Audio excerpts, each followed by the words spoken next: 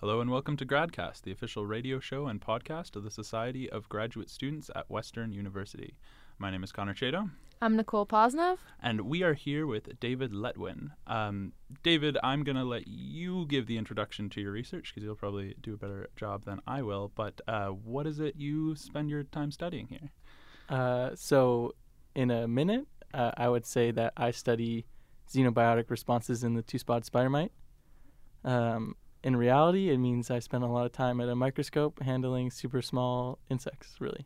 Cool. And I'm going to, I guess, there's probably a few ways I can break that down, but maybe starting with, what's a spider mite? That's a good question. So a spider mite is a type of arachnid, actually, and it's a member of the class Acari, and this makes it a mite. And so what's special about these is they can crawl around on all these different types of plants and feed on them. And all these different types of plants are able to produce a wide variety of what we like to call secondary metabolites.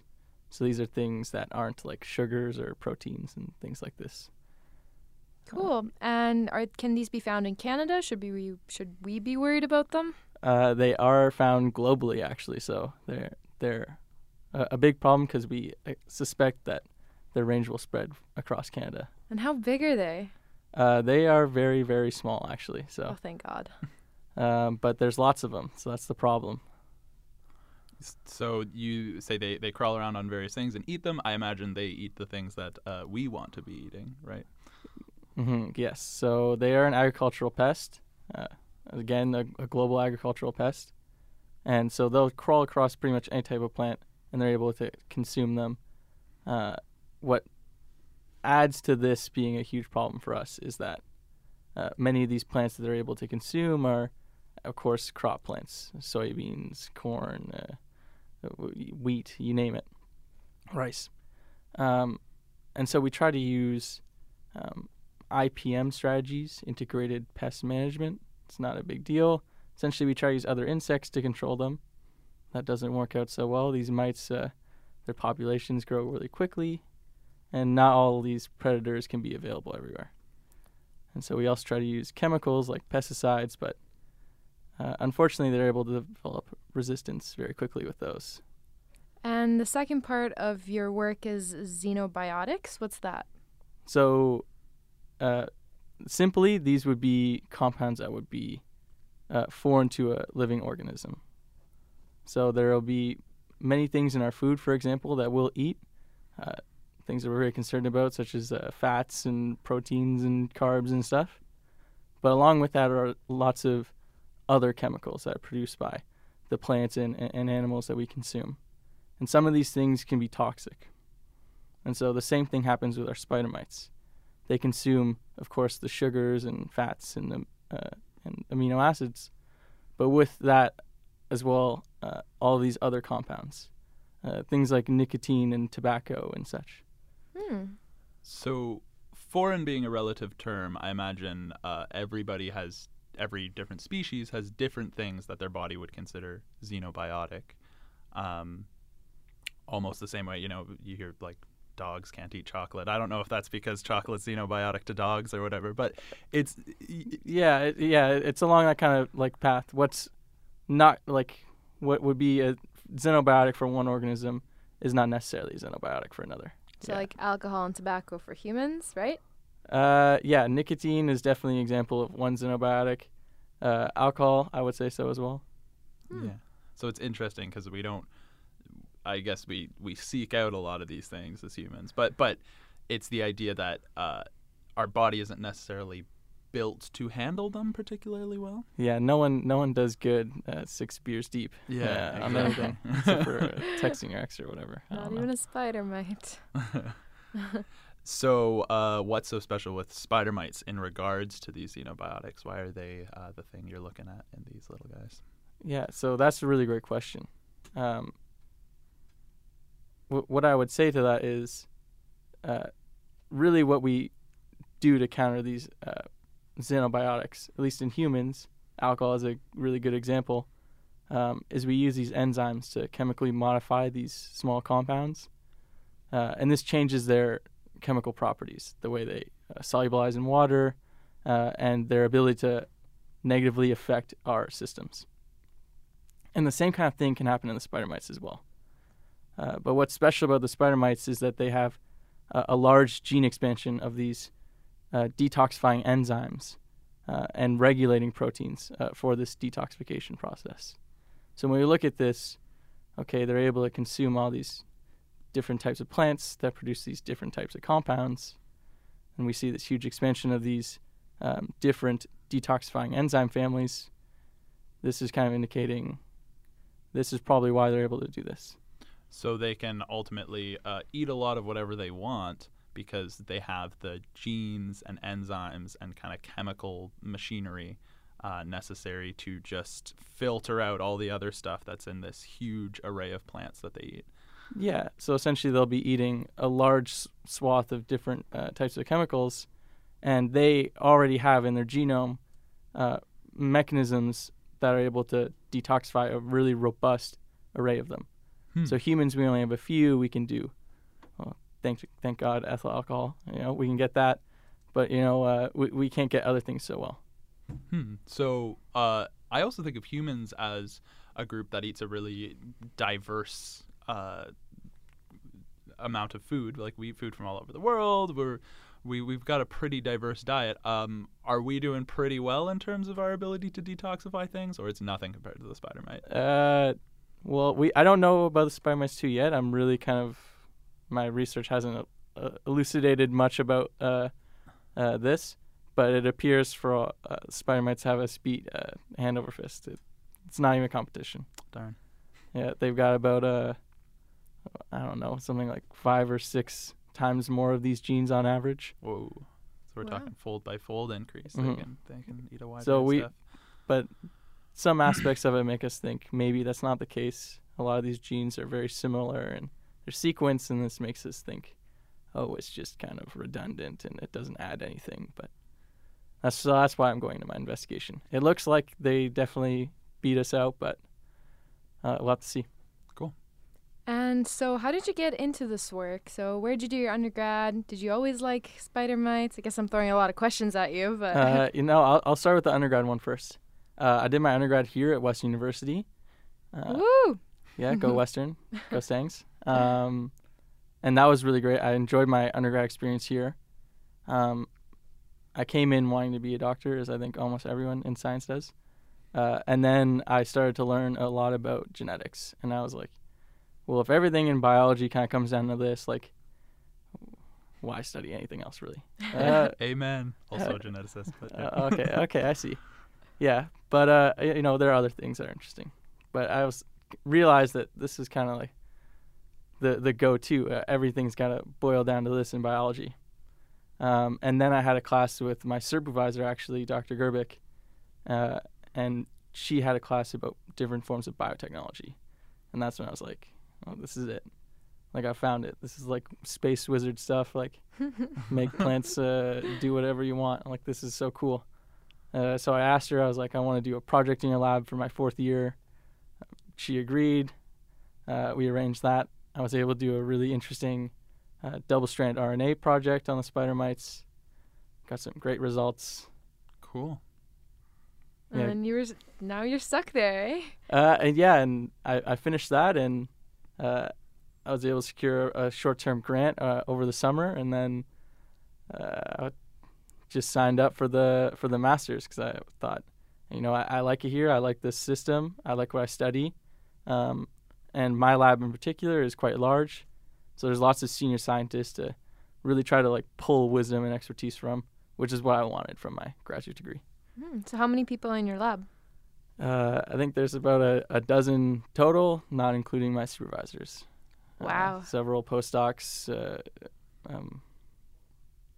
many graduate students, a lab tech. And everyone's working on the same spider mite species? We do have a few different varieties. So we have a spider mite that we've kept in the lab and reared for many years now that we kind of use as a reference to other spider mites.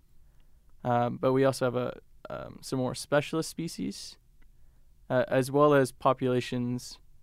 I guess they would be spider mites kind of generally maybe related to our population, our general one, but that actually come from farms. So these would be like live mite samples.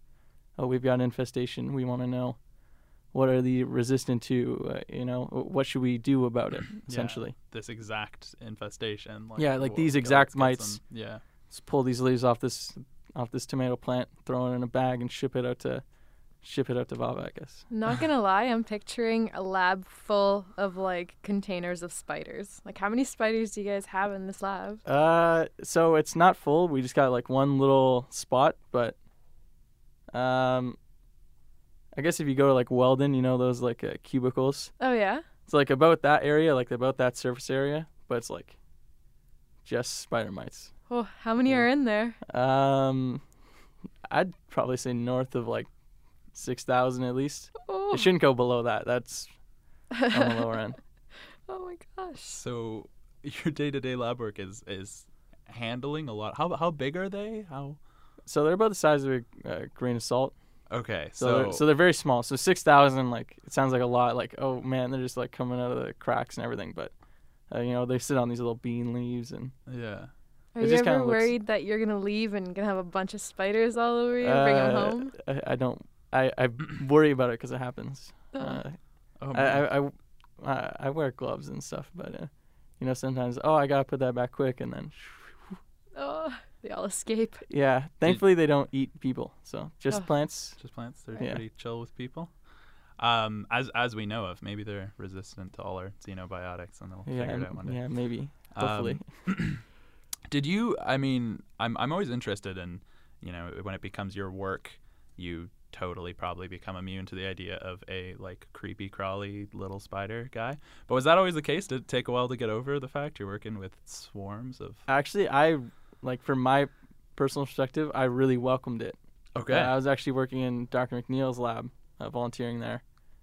Really great professor. I love him to death. Great guy. He works with lepidopterans, so caterpillars and moths and such. They don't have a good odor. They smell very bad, and we kind of make this artificial diet of beans and formaldehyde, and it's like a hot smoothie. It and really does not. It's in the middle of summer. It's just everything about it is just god awful. And you probably have to keep all the windows closed, right? Like a temperature. Yeah, it's got to be a sealed it's room. just in a small room, and it just blenders full of bean formaldehyde smoothie. And so I upgraded to the Gerwick lab, and there's no strong offensive odors because they'll lingering in the air, and I was rather alleviated.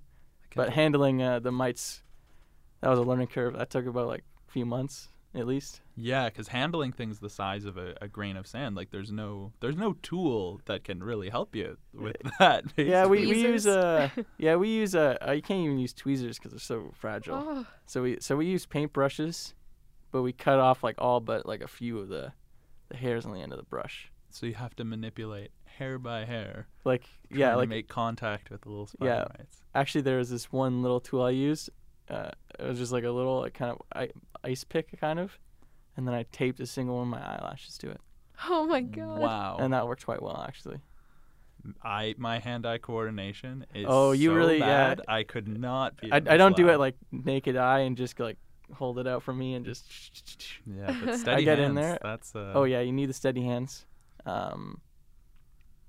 It's not so much a pain to look at them. We use a microscope. Yeah. Otherwise, you can't tell. For sure, they're just. Sometimes my work, I need to like size select. Okay, only the adult females.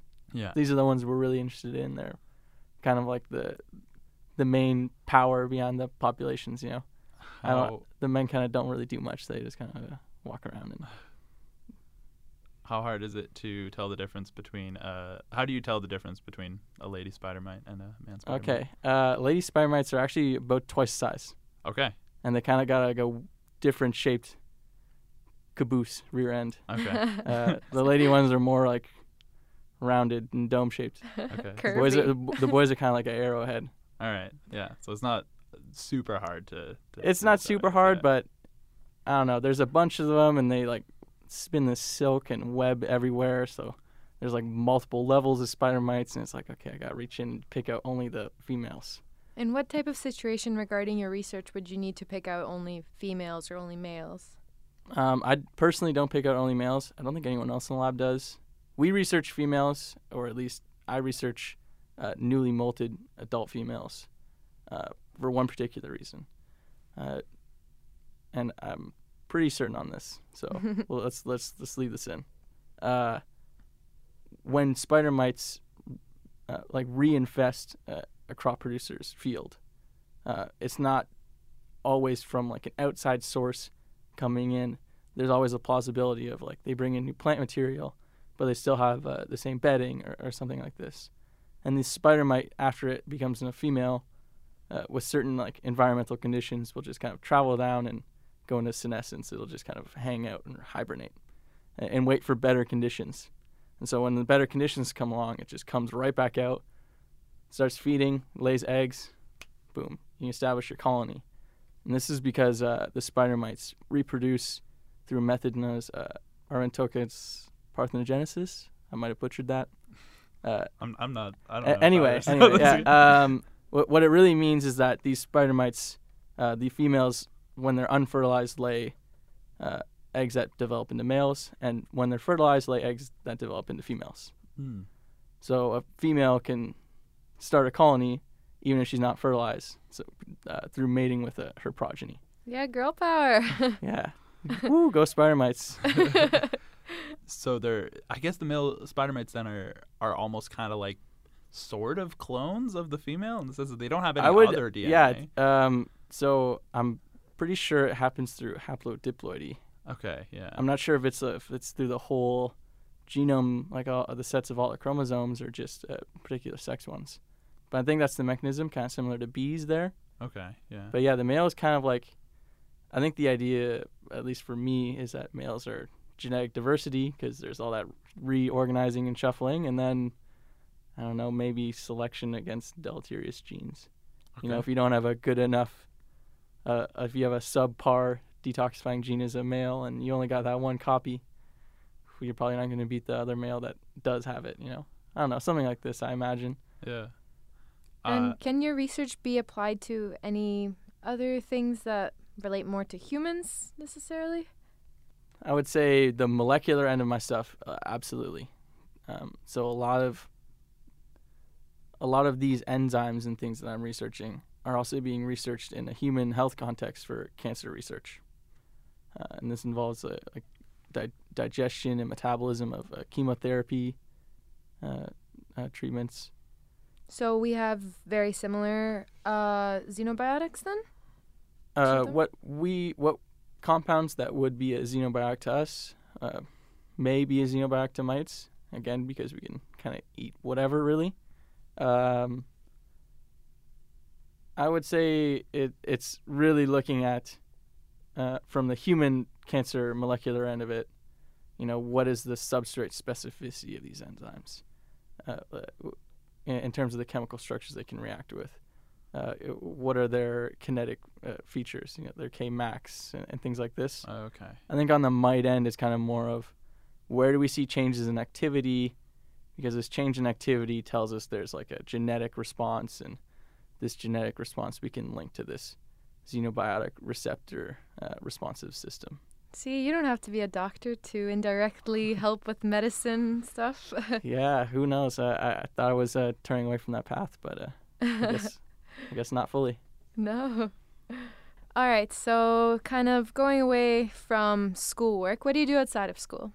So I like to chill at home and drink beer with my roommates mostly, hang out on the back patio. But I do some reading and I watch Netflix and anime and stuff like that.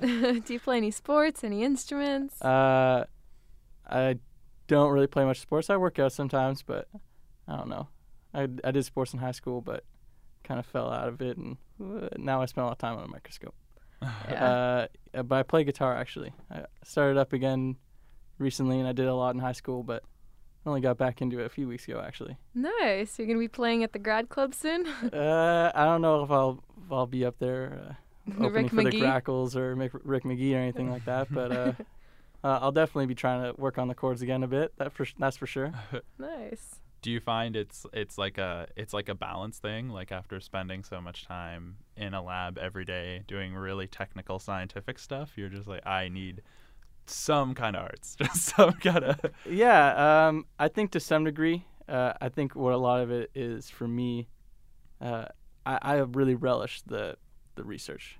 So Yeah. I really like going in and like scratching my head and trying to figure out what this is. I don't think I'm too good at it, but it's fun. Yeah. But I also need that time to just kind of like, all right, I need to push this to the side and can't think about it all day, every day. You know, it's just, that's kind of, if I do, I kind of hit like a scientist version of writer block, I guess. I kind of stop thinking about things like as broadly as I could, and I kind of get stuck in like one little rut, and I get like frustrated and like, if I take my time to like watch my animes or like some Netflix or something, like play a little guitar, or, like have a beer with my roommates, like get to relax and like not think about it for a bit, and then come back fresh and like, oh, I had this idea. Yeah. That's good advice for undergrads coming in to do their masters, actually. Okay, yeah, that's really good advice, I guess. Yeah. Do what you love and take breaks. Yeah, take breaks for sure. You definitely, you don't want to admit, I think, in grad school that like you want to take a break, because I think we all have a strong assumption to like, or strong inclination rather, to kind of put the best face forward, especially for supervisors and stuff. Yeah. You know, we don't want to be seen as lazy. But then there's on the other end, all right, you're probably not doing like as quality work if you're like 12 hours a day, 6 days a week, like just grinding on this thesis or like this final essay you gotta write or something. Like the amount of times I found myself, you know, I can spend 9 hours on a problem and then just get nowhere and then take a break and restart, and I'll do that 9 hours of problem solving in like 3 minutes, and then it's done and I fixed it. Like it's just it only took like a 5 minute like chew reset. bubble gum and like go to the washroom or whatever, kind of Yeah. like chill, Yeah. and then boom, takes it from a 9 hour problem to 3 minutes, and it's like, oh wow, that was so easy. I just needed to give my brain a break and not try to push so much on it. Yeah. Personally, I also find that if I spend like 20 hours doing work, I need like 20 hours to relax. But like if I do like 5 hours of work, then I can take like an hour break and it's fine. Mm-hmm. So. Yeah. Yeah. I definitely get a little bit of that too, and I think it kind of helps with the anxiety a little bit as well. You know, you got a lot of work to do, and no one's really on you about it. You know, no, it's not like that in undergrad either, but it's very even much less so. Like my supervisor spends weeks away at that time, so It's no nice one's that you no have one's there. So I gotta make sure that like I'm on myself, but I won't be doing well, and I won't be like wanting to do that Mm-hmm. if I'm not taking breaks and like relaxing. At least like trying to enjoy some of my time. Still young right now. It's nice that you have such a big lab, like so many people in your lab, though. You guys can always help each other because you guys are all working on similar things, right? Mhm. So you guys can answer each other's questions, be there for each other. For me at least, the big one is I don't really answer too many questions because I'm definitely one of the younger people in the lab. But getting a lot of those questions kind of bounced around in the group with everyone else. Yeah. So there's a lot of times I've found where I've come up with a good question that my colleagues will know the answer to, or maybe they won't. But it starts a large discussion around this. And so it's really nice to have people with experiences and backgrounds from different aspects of science. So there are some people in my lab that are kind of more towards the cell bio, more towards adaptation, more towards plant genetics, and more towards enzyme kinetics and different things like that. More chemical sometimes. Yeah, and and there's then more biological, more physiological, more genetic, and so there's lots of different expertise and a lot of overlap, especially with all of our projects. So that kind of discussion of, man, I'm running into a road bump. I don't really know what to do here. My setup's not working too well. It's like, oh, when I did my experiment, I looked at these two setups and saw that this setup caused this, and so maybe you should go for this other setup because you want to avoid that. Nice. It's like, oh, okay, that's great, like perfect. I'll Backing start fresh tomorrow. You know, Cool. go back home, drink a beer or something, start fresh tomorrow. Reset. Yeah, exactly. A beer is that reset button. Can be. Yeah. Do you find? I mean, you're a first year master's student, but maybe this will come with time. But do you find your lab is pretty tight? You can spend a lot of time talking to each other. You're kind of all in the same space, or is it pretty broken up in terms of the way people spend their time? Like you don't necessarily interact with your lab mates as much, or are you all like in one room together? It's a little bit of both. Okay. So we spend a lot of time in our main lab. We got all our chemicals there, all our mites. So we kind of have to be together there, even if we don't really want to see each other too much. But again, as I mentioned, everyone comes from different backgrounds. So I'm one of the youngest guys there. There are other people who have been got married, been married for a few years. Yeah. There are people in the lab who have kids. It's like, so there's lots of different backgrounds. Yeah. So we don't necessarily spend a lot of time outside, but we do have lab what's the word I'm looking for? Chemistry. Lab like social times. Nice. Like, when you like cook a meal, but then everyone cooks a meal and they come together. What's it called? A potluck. Potluck. Yes. Yeah. Okay. Oh, those are the best. Yes, we have like lab potlucks and stuff. Yeah. And where do you see yourself after your master's? Do you see yourself continuing this work? I really like it, but I think I see myself really transitioning from the academic realm to the business realm. In particular, as I mentioned really briefly, this kind of pest management stuff that happens in agriculture. And so I see myself kind of transitioning there from academia. That's awesome. All right, well, just to wrap it up, thank you so much for coming on the show. If anyone wants to learn more about David or get in contact with you, what's the best way to do so? So you can just reach me at my UWO email. It's dletwin3.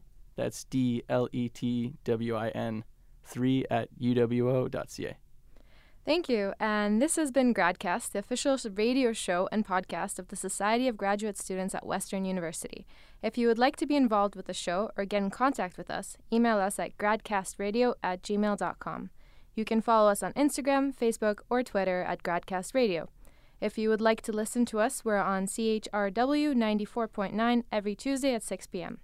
Also, you can listen to us on our podcast on iTunes, Spotify, or wherever you get your podcasts.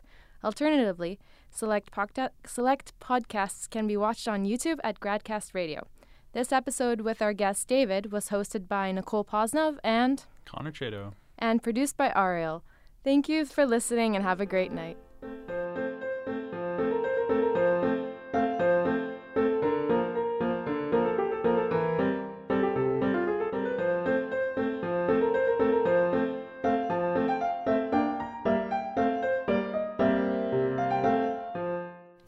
The GradCast theme tune has been composed for us by Matthew Becker.